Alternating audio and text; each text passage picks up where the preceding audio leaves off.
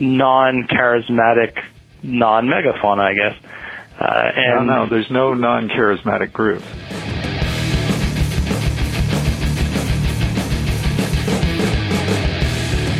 You are listening to Urban Wildlife Podcast.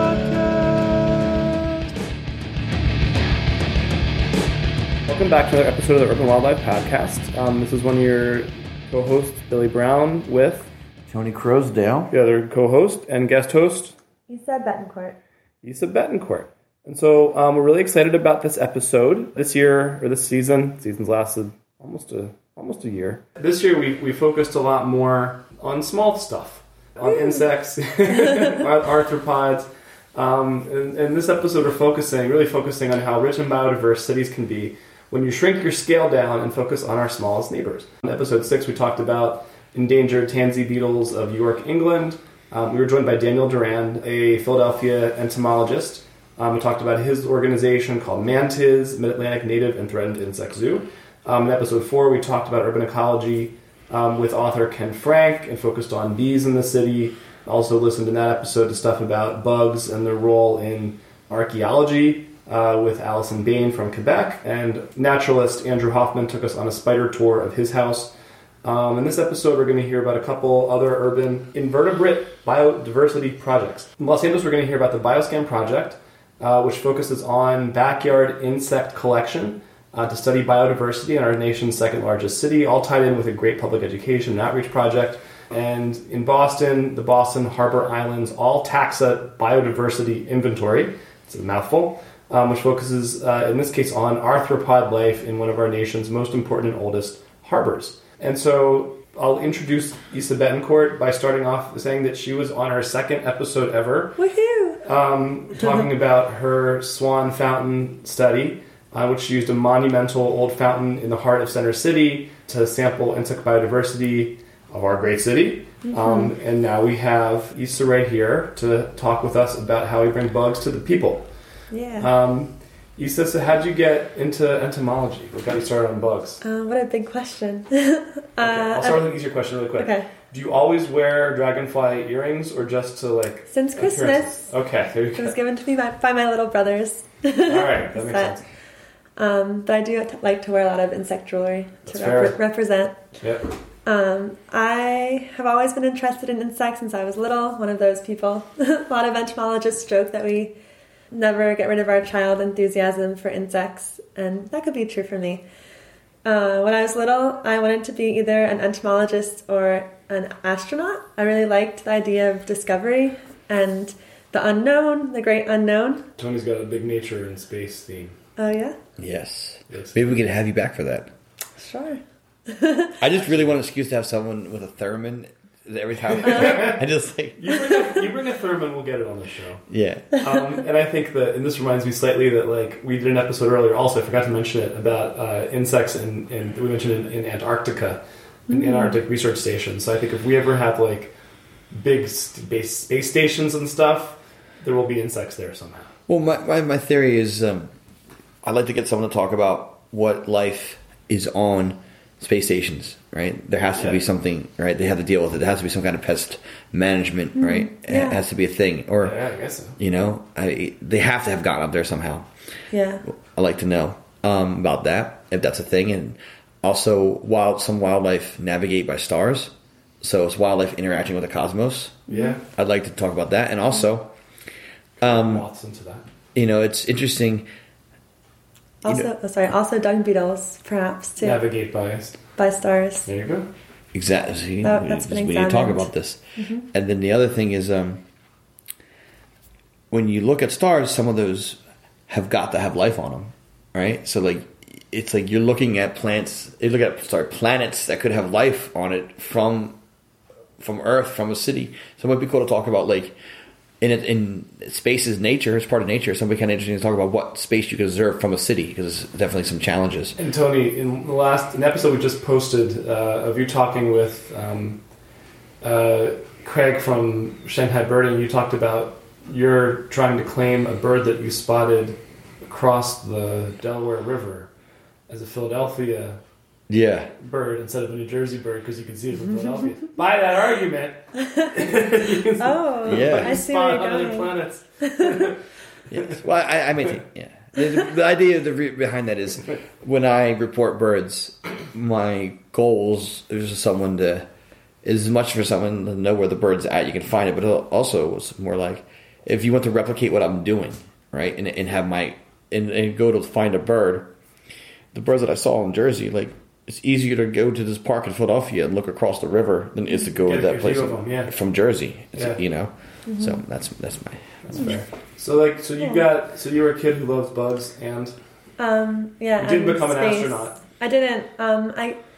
I think that I went more of the bug route because they're tangible, and there's so much to discover right here on our planet that has yet to be discovered. There are 1 million described species of insects, and so many more predicted to exist out there, and so much we can learn from them, from their hundreds of millions, literally, years of evolution and adaptation to our planet here on Earth. And what's your day job? I am a curatorial assistant at the Academy of Natural Sciences. So for those who don't work in museums, what does that mean? That means I like to describe it as I'm an insect librarian. I help take care of the specimens, and I'm working on 2 projects right now. One that is a collaboration with about 27 institutions across North America to digitize, to gather all the information from our Lepidoptera moths and butterfly specimens from North America and get them online, both the locality and date information, and then also the images of them. So you're scanning them? Yeah. Or taking pictures, I guess? Yeah. Pictures and also just transcribing the labels. Oh, So, okay. and then also I'm helping our curator emeritus, Dan Audie, with photographing some Peruvian crickets so that he can work through them to see which ones are new species. Okay. So, you hear a lot about people going through old collections and finding things and saying, wait a second, either this is a new species or this is something that we just really had no idea was there, or do you ever, have you, or if not you, do you know of such discoveries at the Academy of Natural Sciences in Philadelphia, at Drexel University, that have, like, someone found something in a drawer, and... I do not. Well, in a weird way, I was involved with the discovery of a new species of invertebrate while I was in the Academy of Natural Sciences. Yeah. I was showing Ned Gilmore. Mm-hmm. I know that. Yeah. Ned's a vertebrate collections guy who's also known in the herping circles in Philadelphia. Yeah. I was showing him my photos from Peru, and I showed him a picture of, mostly I was showing him poison dart frogs, but I showed him a picture of a slug. And he was like, that is really cool looking. There's someone here, I forgot the name, a mycologist for the USDA, and they keep their office at the academy so they can have access to the collection, right? Mm-hmm. He's like, he'd love to see this. And sent it to him. I forget the guy's name, raised me back. And he's like, that's very likely a new species. Can you collect one for me? And I was like, I have no intention of going to northern Peru anytime soon. So what he did was he took my picture and wrote museums who had gone collecting and had things on their shelves that haven't described yet. And he said, has anybody collected in northern Peru and seen anything like this? One of these. Yeah. And then someone from Florida was like, yeah, we did, and we have that in a jar. And it hadn't been described yet. And so they used my photo from life in that specimen to describe it. And they got a Brazilian postdoc who was there to do it. Yeah. That's awesome. Yeah. So are you still doing the Swan Fountain thing? Or do you... I'm planning on picking it up again this summer since I'm there. Okay. And so the last time I collected there was in 2014. So this is 3 years later. Yeah. And there's been a lot of construction in Center City, Philadelphia. So I think that might be interesting. Definitely I have to note that for sure in my notes. Yeah. So I do plan on collecting in the fountain again this summer and also working on the samples. Cool. And talk a little bit, I noticed on Facebook, you did at least one live, I'm not even sure what the way social media refer to it. It's not Periscope. What was it? Periscope. It was Periscope? Okay, you did a live Periscope in the Academy stat. I always want to call them the stacks because I think it was like in the collections. Yeah, in the collections. So talk about that a little bit. That's right. I really enjoy doing science communication, and I've been trying to make the collections and the specimens more accessible and the stories that they hold more accessible to people, to whoever's interested. So I started dabbling with Periscope as a venue for science communication. Yeah. I chose Periscope actually because it was pretty anonymous. And I was like, I don't want anybody I know because I wanted to test it out. Like, I wanted to just test it out, see what the responses of random people. Was that the first one you did? No. Okay. I did 4 before that. Oh, crap. That's the first one I advertised. That's why I didn't know about the other ones. Mm-hmm. Okay. Nobody did. Well, how'd that go, the secret Periscopes? It's going well. I did one today, actually. Oh, neat. And okay. I'll do one next week when I'm in Costa Rica. What was this one about today? Today was about Luna moths. Oh, nice. Yeah. So why is any stuff that you do for a living important? Like, why do we? What's the use of connecting people to the? And I don't use this as a pejorative term, but it's easier than saying like arthropods and et cetera and this. But why is it important to connect people to their bugs? Oh, I like the word bugs. Okay, it's nice, casual, fun to throw around. Good, all right. Yeah, I'm cool with that. Don't get mad. Not just the true bugs, but yeah. No, I like the word bugs. Okay. I like bugs, and I think they're important because they're just the little gears that keep our world working, and they help keep the environment that sustains us healthy, and it's important that people recognize that. Okay. Because a lot of people forget that part of insects. They don't see the behind the scenes that are out in the forest or out in the soil, decomposing things, keeping the natural processes going. They see just what's inside their kitchen, eating their food, flying around the dog poo, and so it's important to remind people that there are all these other great things. Sucking the life out of the roses. Yeah, or even bed bugs for that matter. Bugs. Yeah, that one's a horror story for many people. Brings up bad memories, but it's good to remind people that there are a lot of great things going on with bugs, and that's why I like to talk about them, work on them, be an ambassador for them. We're going to start off listening to an interview with Brian Brown about the Bioscan project, and we'll talk a little bit more after we listen to it. I'm Brian Brown. I'm curator of entomology at the Natural History Museum. Bioscan is an urban insect survey, and it basically got started because of a bet. Because I'm always bragging, perhaps unwisely, that I can find new species anywhere. And one day one of our trustees said, okay, well, find them in my backyard, and we'll do a program based on it. So I thought, oh, God, no, now I've got to actually do this thing. So about 3 months early, we set up a trap in her backyard. And what we use are what we call malaise traps. They're sort of tent-like structures with a bottle at the top. And so we started about 3 months early, and I got the first sample and poured it out. Make a long story short, the first thing I pulled out was a new species in the group I work on. And then I pulled out another fly that was previously only known from Europe. Then I pulled out another fly that was previously only known from both coasts of Africa. And I said, wow, I've got enough to do my project, my program in the evening. And you won the bet. And I won the bet, and I only looked at 3 flies.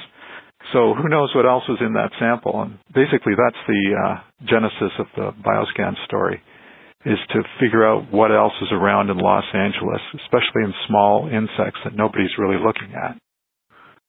The flies that I work on are called phorid flies. It's P-H-O-R-I-D. And one of the common names for them is ant decapitating flies, because some of them lay their eggs inside the heads of ants and kill them in a very gruesome way. But anything that's small like this, like in the 1 to 3 millimeter range, is a frontier in entomology. Like big insects, they've been known for hundreds of years, basically, but the small things we're still discovering all kinds of new species, new distributions, just new knowledge in general. Do you think the flies that you're discovering, or are you able to tell whether these are previously undiscovered native fly species or the introduced species that were previously undiscovered somewhere else? Well, with the phorids, it's pretty tough to tell that kind of thing because they're poorly known everywhere. But we have some information on some other groups, like, for instance, Drosophila, the fruit fly family. We found a couple of species here in Los Angeles to be quite common, that were previously only known from Central America and Australia. So there's a lot of introduced species here in Los Angeles. They're coming in all the time. And unless they have some kind of economic impact, most people don't notice them at all. When I say most people, I mean most entomologists. Yeah. And I would wager to say, since most people don't notice small flies that much, it's a safe statement at any scale. Right. And who cares about small flies, you may say, but small flies are good indicators of all kinds of things that are going on. In order to do an insect survey, you have to use the land that's available. And to a large extent, what's available here in Los Angeles is private property, people's backyards. So what we did, which was one of the more innovative parts of our project, I think, was went out and found homeowners who were willing to host these traps. We call them site hosts. And they turned out to be one of the biggest assets we have in the project because they are just fanatical about their traps and such strong advocates for what we're doing and such strong supporters. It's been a really eye-opening experience for me seeing how attached people can get to the traps and to their species and to what they find in the backyard, to what we find in the backyard, which to a large extent they'll never even see. Wait, clarify that last part. What do you mean by they'll never even see? Because a lot of the insects that we catch in our traps are 1 to 3 or 4 millimeters long. I mean, these traps catch thousands of insects every week, and we have to sort through them to find the species that we're interested in.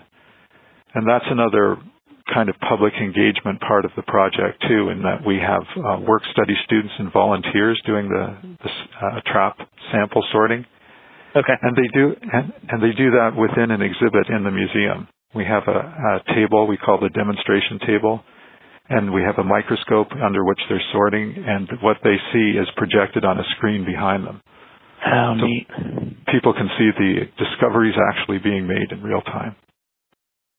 Right, BioScan is now being combined with our other citizen science-oriented survey projects.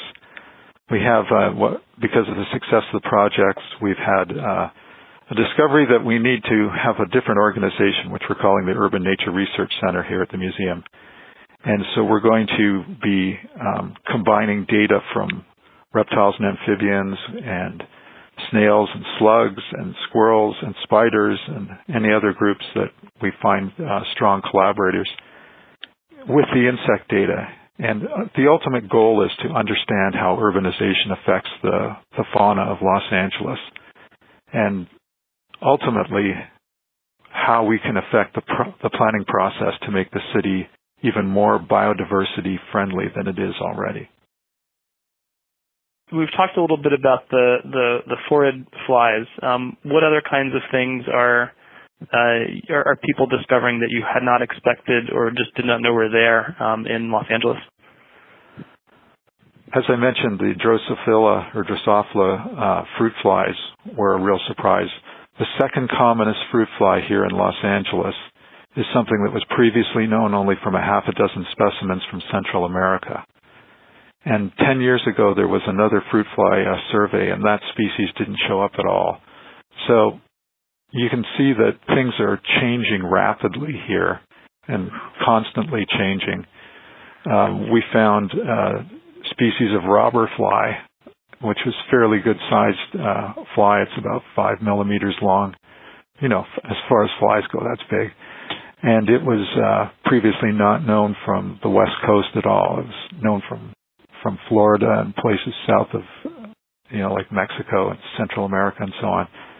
So we're finding all kinds of new things. We're more limited actually by expertise of people who are willing to look at the material than we are new things to find. We're having to find people who are willing and able to identify the material that we send them. And it's almost always the case that they find new and exciting things in there, much to their surprise. Another thing that we're trying to do is really push the boundaries of what we mean by urban surveys. We're collecting downtown. We had some of our traps at the City Hall here downtown. And we even have a trap up at the top of the tallest skyscraper in Los Angeles, the U.S. Bank building. So So I have to ask, are you finding anything on top of the skyscraper? We are at 74 stories, 75 stories up there. We're getting insects. Very neat. Yeah. So last question. So if someone is listening to this from Southern California or Los Angeles and hasn't heard of this yet, how should they get involved? Somebody wants to get involved with the Urban Nature Research Center, they should go to our website at www.nhm.org, and they can find information there. Ow! Citizen science! I also talked to, and I'm not going to include the recording, but I talked to one of their volunteers, Joe Hogue, and he has a house in Los Angeles, a neighboring lot, and he's just a regular museum member for years, who got involved, got his own malaise trap. I guess really enthusiastic about changing the bottle once a week and seeing what's in there, what kind of flies, what kind of moths, what kind of butterflies, etc. Seeing, and sort of is even just as a volunteer starting to pay attention to how what he finds in the bottle varies by weather, other kind of factors. And I talked about also, part I liked especially, that the neighbors get interested, the neighbors' kids get interested. No one seems to complain about having a bug trap in the backyard, but people sort of get engaged and start talking about the invertebrates in the neighborhood. The process of collection is a neat science outreach project.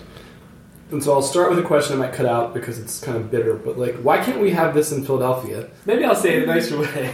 I'll say hey, what's involved with like doing something even at a smaller scale in Philadelphia? I was thinking about this and I'm like, man, any rec center in the city or any school in the city could do some kind of bug sampling, whether it's a malaise trap or something else. And then that's a good question. As a person who works in the bowels of a museum studying tiny flies under microscopes, what's involved with that? Yeah, I guess organization to do it is the first thing. Someone who wants to take initiative.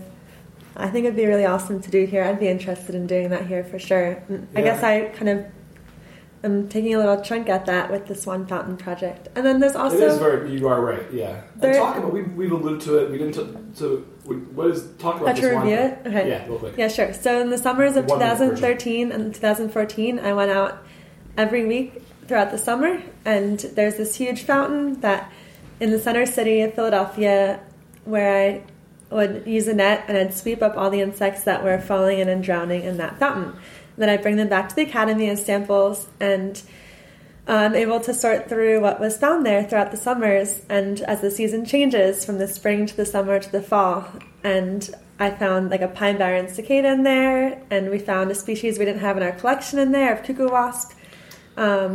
And there's a lot of other things that we haven't processed yet, but we're looking forward to seeing what's there. But it's really interesting to see. I didn't tell you this. Do you know the story of how the cuckoo wasps ended up here?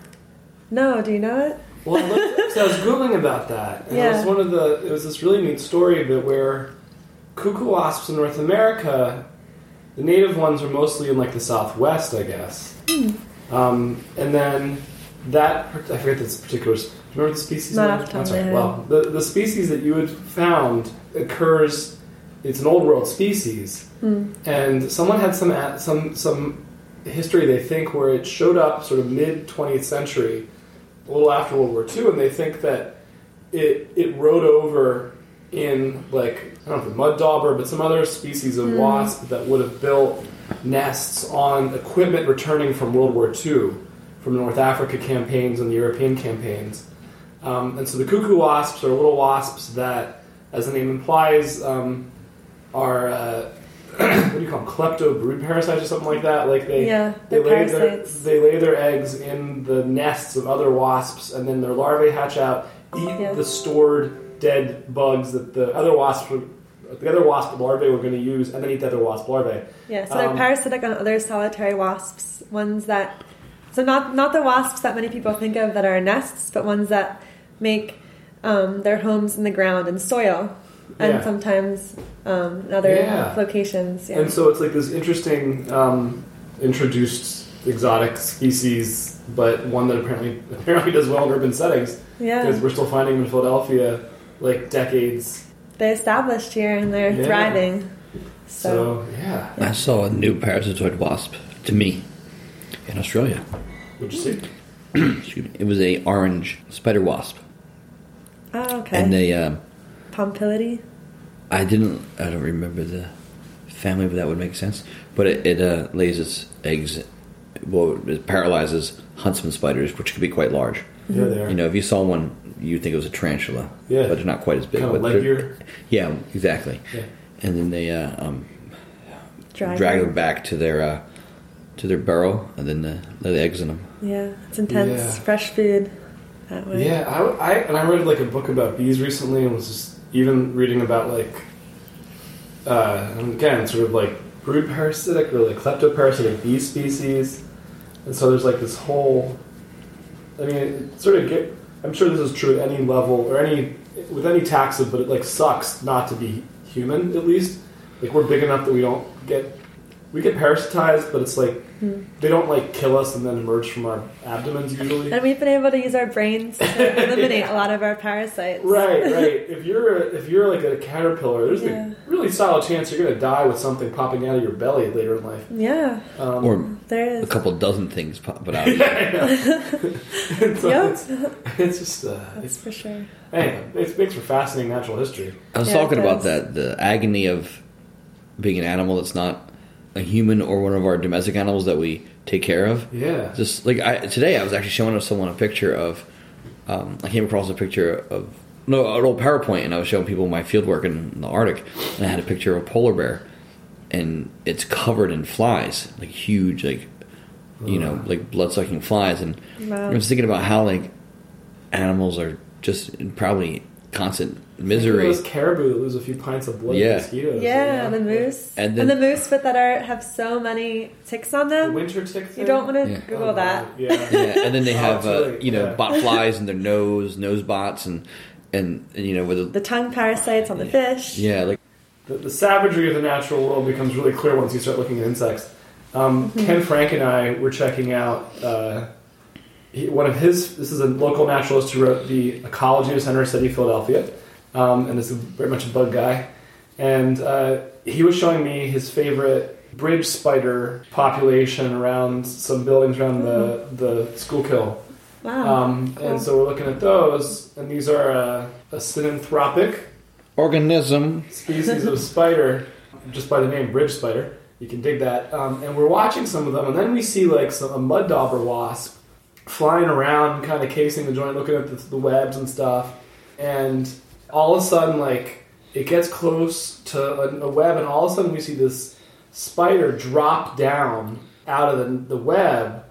Apparently, basically, the spider would go, "Oh, I'm bailing," and then the wasp swoops and grabs it out of the air, basically. And so it was like a wasp, like hunting and then like swooping and catching a spider. Mm-hmm. It's one of the things that I love about that like sort of paying more attention to entomology is that you see drama like that. If you can do this sometimes in birds, like if you're seeing like Cooper's hawks or sharp-shinned hawks like chasing down pigeons or every once in a while like I got a Bombay hook and I'm looking at there's a martin house, and there's all these purple martins flying around, and a juvenile was probably making one of his first flights, and bam, Cooper's hawk grabs it. You're like, oh man, and, like you can see that kind of thing. But like you see it all the time, like in your garden. If you look at that mud dauber and the spider, it sounds like Planet Earth 2 quality action right there. Yeah, totally. Or like I just in my backyard and like I'm watching like some native bee like digging a hole in the sand in between her pavers. It's just like this kind of thing happens all the time. It's like once you focus yourself on that scale. There's a colony of those sand bees right in Logan Square in Center City, Philadelphia. Every year they're there. So for context, Logan Square is about as urban as you get in Philadelphia. Maybe in the world.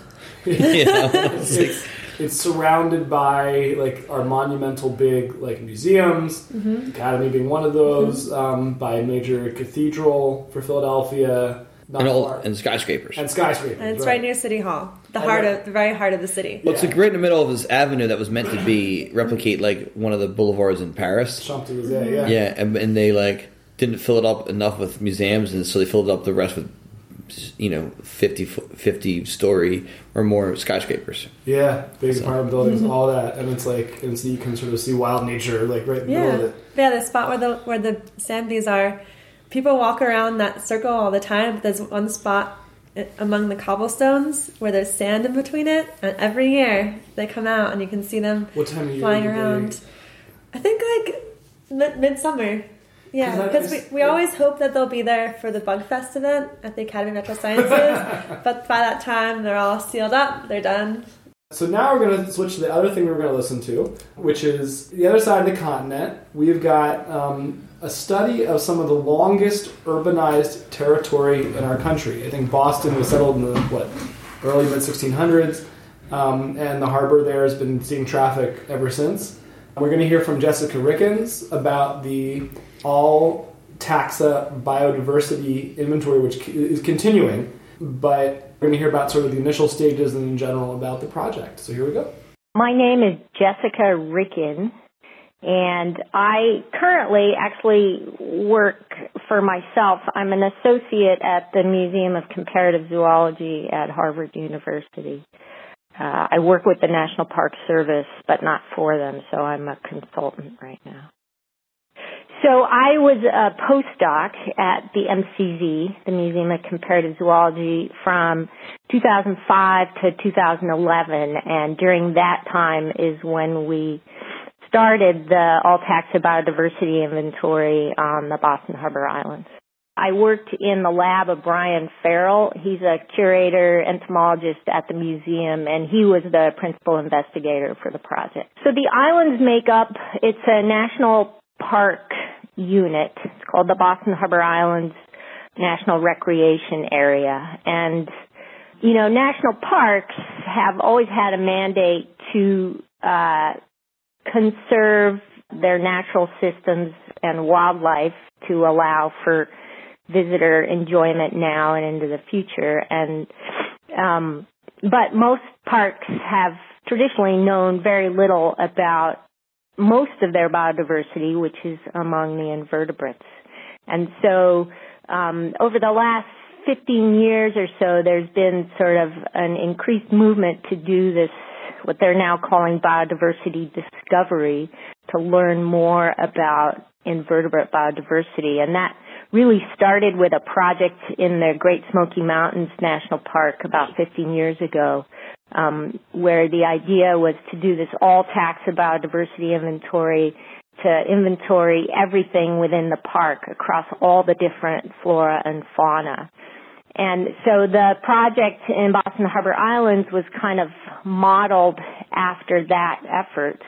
But of course it's in a very different kind of park. It's in an urban park, and it's an island park. It's made up of 34 little islands and peninsulas right in Boston Harbor. So a very disturbed habitat with lots of cultural history too. But in a way, it makes it a more manageable project because the diversity is expected to be a lot lower than somewhere like Great Smoky Mountains.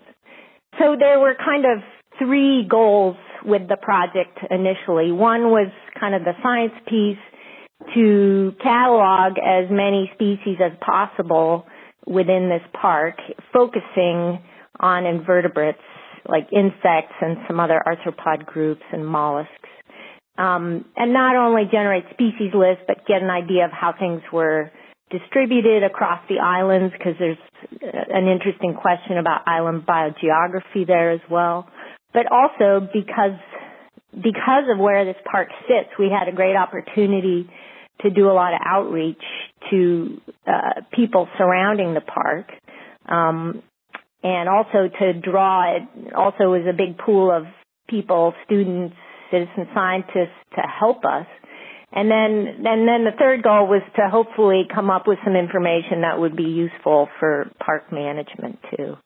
And E.O. Wilson had a pretty instrumental role in starting this project. He's at the MCZ, and so this was basically in his backyard, and he's obviously a great advocate for exploring biodiversity. And he coined this term, the micro-wilderness. So that was kind of our motto, was exploring the micro-wilderness on the Boston Harbor Islands. We found, maybe not surprisingly, more than we expected. And it's not often that people really take a close look at urban areas because they consider them to be disturbed and trashy and not worth much in terms of biodiversity. Now, the park has already done quite a bit of work looking at things like plants and coastal birds and small mammals and things. So they have a good handle on some of the groups like that.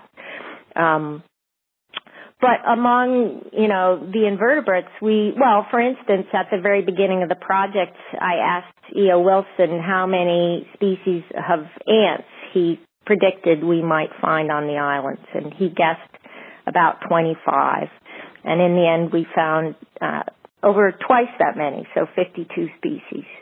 170 species of wild bees. For a lot of groups, I think the diversity was much higher than anybody expected. And we got a lot of taxonomists involved because certainly I couldn't identify all this stuff. So, it was a huge undertaking in terms of, we collected over 150,000 specimens and had to process all that stuff. And we had close to 50 taxonomists from around the country and Europe helping us ID stuff. And often I would hear from these taxonomists that, there were always some species that they were quite interested in or that were unexpected finds or that the overall diversity was higher than they had anticipated. So, and another component that somewhere like the Great Smoky Mountains, what they're doing is finding all these cool species new to science, and we didn't do that. But what we did find was a very high proportion of introduced species, exotic species, and several of those were species that had never before been seen in either the U.S. or North America. So those were kind of our new finds. Can you get a feel for which have arrived yesterday and which have arrived, which came in on a ship in, 1600 or something? Yeah, and in fact, I've kind of been exploring that question because I think for a lot of the groups that we're finding, there just are way higher proportions. So say among the weevils, which are a group of beetles that are associated with plants, they're herbivorous, many of them are pests. 40% of the species of close to 100 species that we found are introduced. So we just have a lot of them. And of course, because Boston is such an old port, it's been active, for several hundred years. Certainly, some of the species were arriving in the 1600s. And so, a lot of the early species that came over were things that were like ground dwelling that came over with ballast in ships. So most of the millipedes we found on the islands are introduced. A lot of the ground beetles, and those are things that we can be pretty sure came over, historically on ships. And then as time has gone on, there are different species that come, there are most of the plants on the islands now, or about 40% of the species are non-native. So certainly there's insects coming over with plant and, soil associated with that. Now we see more pests coming, or insects coming from Asia, that are, coming in refrigerated cargo ships. And probably there's things, the airport is right there in Boston Harbor too. So there's all kinds of ways for things to be transported there. How long all that stuff has been there, you can kind of get an idea just by its natural history and ways that it might be transported. So you're looking at islands that are actual islands, surrounded by water. Did you compare what you're seeing there with otherwise isolated patches of habitat or micro-wilderness like in Boston? We haven't done that just because all our effort was put into this park. There's, and that kind of points to something. I mean, we wanted to know, we found, so I said 40% of our weevil species were introduced. Is that way higher than we'd expect, just in mainland eastern Massachusetts, in and around Boston? but there's no comparative data sets for us to use because there's just very few of these sort of intensive inventories that go on anywhere. So we were able to do it for a bunch of groups of beetles. We compared it to Rhode Island, which seemed like a nearby mainland coastal area because Derek Sykes, an entomologist there, put together a great catalog of beetles of Rhode Island. But those kind of catalogs are very hard to come by. So it's hard to compare with anything because there's just very few comparable data sets out there in urban areas especially. So we've talked sort of in broad terms about biodiversity and the animals you're looking at. Are there any particular species that, and this might just have to do with what tickles you, but like, are there any particular species that you're fascinated to see or that struck you as particularly interesting when you found them? Yeah, of course. One that got a little bit of notoriety with the park just because it was a cool story that they were able to use in a lot of their outreach stuff was a tiny little ground beetle. So ground beetles are a very diverse family, and most of them live on the ground. They're brown. They range in size, but this particular one is tiny. It's a couple millimeters, hard to see, and the history behind it is that in the late 1800s, it was collected somewhere in Massachusetts. We don't know where. And somebody affiliated with Harvard described, it had never been seen before, so it was described as a new species. And it was called Bembidium puritanum because it was found in Massachusetts. And there were a few specimens collected. They were deposited in the MCZ where I was working. And they've been sitting there for over 100 years. And people, if you find a new species, you want to find out all you can about its natural history and its distribution. So there's a lot of people who study these beetles as a group, and they wanted to find more so they could figure out more about it. Well, it was never seen again people spent a lot of time looking for this, and it kind of got this mythic status. But it was never seen for, decades. Almost 100 years later, there were some ground beetle taxonomists at the MCZ studying a related species, and just out of curiosity, they went to go look at these specimens that were tucked away in a drawer somewhere. And they took a look at them, and they're like, hey, this isn't a species new to science. This was a species they recognized from Northern Europe. It lives on the beaches in England and in Scandinavia. And so they wrote up a little paper and they said, that's why nobody's been able to find these beetles again, because actually they were not a new species, they were an introduced species.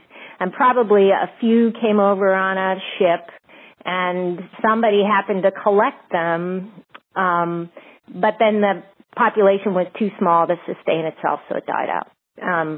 And so at the very end of their paper, they say, so that's the reason nobody has seen them again. It's possible that a population did persist, but unlikely. And if it did, it would probably be in a natural area that is near a port that was active, in the early 19th century or late 1800s. And so, sure enough, we found those beetles, which is Bembidium nigropyceum, on the beach in the gravel it turned out to be several of the islands. And the taxonomist who we were working with, Bob Davidson, he's actually at the Carnegie Museum of Natural History in Pittsburgh.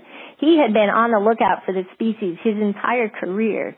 So he was elated because he was IDing the stuff for him. I happened to be there when he first saw it, and so that totally was a huge coup for him. It was like his holy grail. So that was pretty exciting. And the problem was that the beetle is 2 millimeters long and brown and pretty boring to look at, but had quite a history. And so that, in that case, then we rediscovered, and we don't know for sure if the beetles we found are descendants from that original population or if they've been reintroduced in the meantime. But, you know, it was kind of a cool discovery nonetheless. It's cool also just having that kind of prediction and then being able to test it, you know?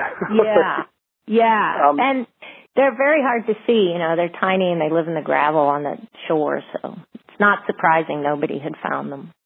Well, I have become more and more interested in pollinators. So bees were something we got quite interested in early on. There's a guy, Sam Droege, who works with USGS down in Patuxent, and he was very helpful in helping us identify things and telling me how to sample for bees. And so we did a fairly intensive sampling effort for native bees, and then actually the last year of the project we set up a bee monitoring project that the park can continue to use in subsequent years. And so I didn't know a whole lot about bees when I started this project, but it's kind of become what I work with now with other national parks. But you know, it's pretty amazing. When you talk to people about bees, they think honeybees and maybe a bumblebee. They know what a bumblebee looks like. But, you know, we documented more than 170 species of native wild bees on, you know, 9 islands. So that still astounds me. And the diversity among those species is amazing. You know, the the different nesting habitats and lifestyles, and there's just a huge diversity in the native bees that most people know very little about, but certainly something to find out more about and tell people about and be concerned about with all what we know now about bees in peril. And so for the outreach, we kind of had two ways we went about it. The first thing we did was we had a very nice setup at the MCZ to do really high resolution photos of the different species. So right from the outset, we started taking great photos of all the species we were collecting. And it's very true. It's hard to get people excited about invertebrates, and I think one of the main reasons is simply just because they're small and they're hard to see, and it's hard to get excited about things that you can't see very well. And so the photos, I think, were really helpful in bringing things up to a scale where people could really appreciate, you know, what a millipede looks like, how terrifying an ant can look, or, you know, how cool, you know, a weevil can. So anyway, we started making posters. We ended up making field guides. We had a website where anybody could look at images of the insects we were collecting. And so we had a bunch of sort of printed media that we had, and we also we also worked very closely with the interpretive and education staff at the park, and they already have been working with the public schools in the Boston area for quite a while. I mean, the park was established in 1996. So it's not a very old park, but they go into the schools in Boston and do all kinds of programs about the park, and so we help them design sort of an insect-focused unit. So they did that in the classroom, and they also took kids out to the park to collect stuff for us, and that would all be deposited with us at the end. So we had a lot of student involvement. Of course, we also had a lot of college students helping us and all kinds of volunteers and interns. So I guess that was the other way we got sort of an outreach tool, was to get people involved in actually helping us with the project. So we had more than 50 students, volunteers, citizen scientists helping us both collect and also, more importantly, in the lab itself, helping us process specimens. So, a lot of my time was just coordinating volunteers and students and other folks, and then working with the park so that they could go work with K-12, the K-12 population.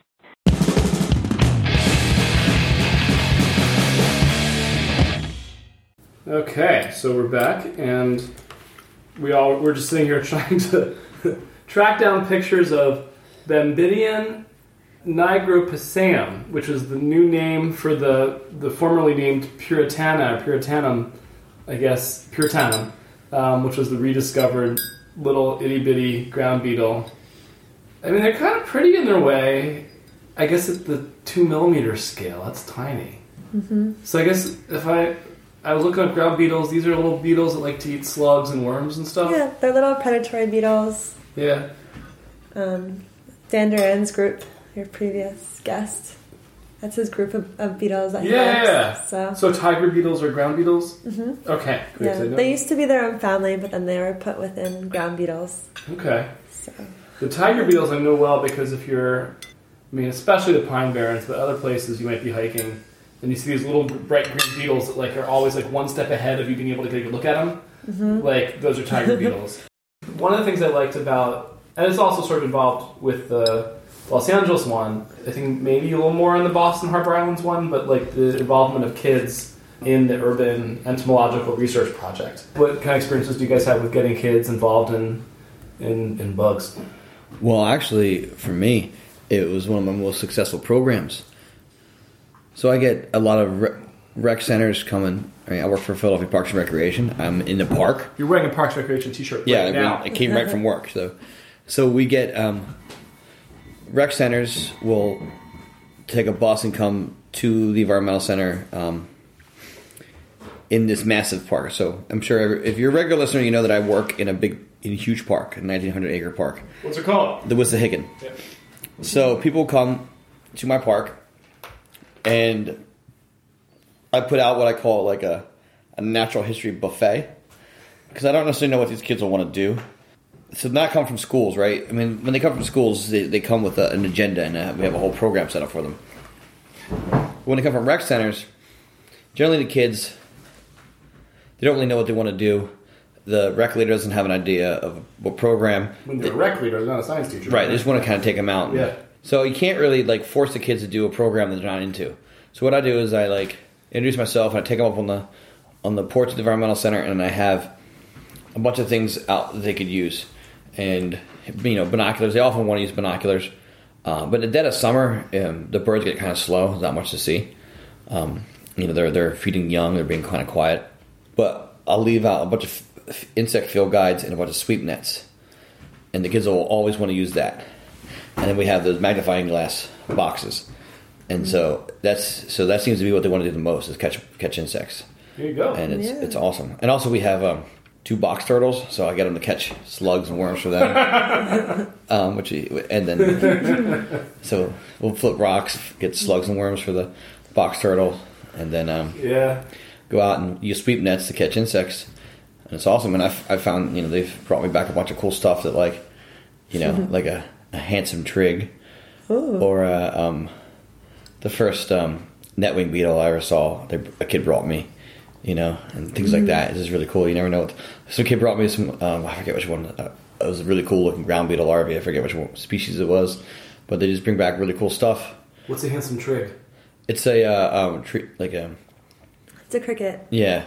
With these really awesome palps that are just very unique and handsome. And a palp is a mouth part? Yeah, it's a mouth part appendage. Yeah, okay, palps. so it's got a cool looking face. Yeah. Okay. And they're kind of like drum a picture up of that and include it in social media. Yeah, it's hard to describe. Yeah.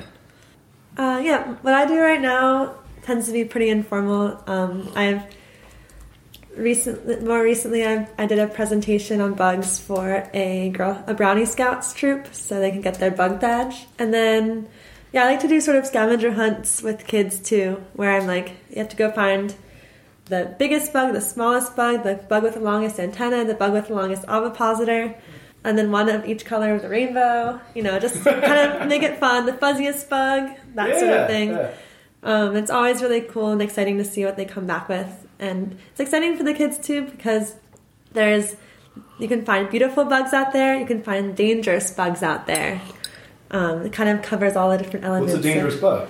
one that could bite. Actually, some ground beetles could be dangerous. Tiger beetles would Dangerous? bite, They can give you a pinch. they give you a pinch. Yeah. All right, With the kids, like, you don't have to worry about that necessarily, because the ones that they'll find usually are not that dangerous. Or you give them a net and they catch that and it's okay. Yeah. It's with guidance. All right. When you're coming from the reptile and amphibian world and you're worried about them catching something dangerous, it's like a different kind of... Right. Yeah. Yeah, there's... In our areas here, there's more... That's dangerous there. But with bugs, it's, like a pinch or... Yeah. They're not going to go catch a bee because they know not to do that. I tell them not to catch bees, and they always do. That's the danger factor I'm talking about. They know it's dangerous and scary, and they know that there's a risk, so they're like, look how brave I am. And so that's an element of fun. Well, see, it's not so much brave to catch it, but it's brave to release them from the net. Yeah, that's true. It's my job.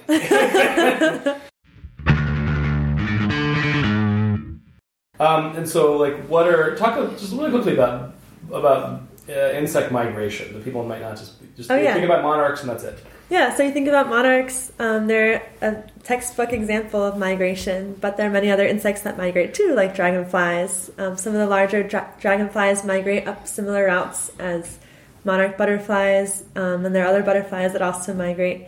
And recently, maybe you guys saw, there was an article that came out in Popular Science about they were collecting insects in the air, high up in the air, and found all these other insects that migrate too. This was over in Europe, so I'm curious to see if that was done here, what would be found as well. And I'm also curious to know if I wonder if, probably not, 'cause I think migration doesn't happen very much on the West Coast, but maybe if there is any of that tall skyscraper building that the bioscan is collecting with, maybe that would get something. Well, but this is an interesting question. So this is a fun question. Like, how could you test migration? Because we got some tall buildings in Philly, and we're on the Atlantic Flyway. Mm-hmm. So does New York. But like, you can throw, if you were up on, I don't know, the Comcast Tower or something like that. Yeah. And you had like a Malaise trap up there, or whatever kinds of traps you want at migration, and just see what insects end up in them in the fall and spring. And maybe you could add traps too in New York as well, at other places along the way, to see if what you find in there matches over the season and over the estimated travel times of the specimens you collect. I smell pieces, Ooh. You have to have. I'm applying to grad school. You have to have that's an easy study to do. I mean, it's like it's. It'd be big, literally. So you're high up. Well, they'll thank you. It's big, but it's like it isn't like you gotta come up with a budget to travel to the Andes or something like that. Mm-hmm. I mean, it's like I would like to take an elevator to the top of this building. Better contact the people building that new building now and get something installed in the infrastructure of the tallest building in Philly. Yeah. All right. Think big. There we go. You'd have to have them maybe at the ground as well, and then you'd probably find different things at different levels, different heights. You can totally do this. You can always get in touch with us at urbanwildlifecast@gmail.com. You can find us on Twitter at urbwildlifecast.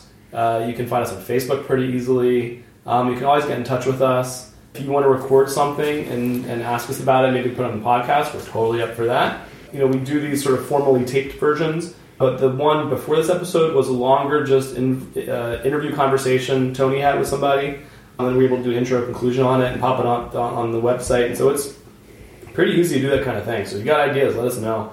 If you like the podcast, please rate us highly on your podcast app of choice or platform of choice, and tell everybody you know about the podcast. We want more people to find it and listen to it, so that they can hopefully get turned on to urban nature too. And in this case, to get turned on to invertebrate biodiversity in the micro wilderness. Woo! Indeed. So, Indeed. If people want to check out your Periscope stuff, you can find me on social media at Isa Beta Bug. It's my handle for all my platforms from Instagram, Twitter, and Periscope. So thanks again for listening, and thanks to Isa for inviting me to join you guys. Thank you for joining us. All right, it's been fun. I'm sure we'll hear from you more. Thanks so much. Yeah, I'm sure we'll have you on again.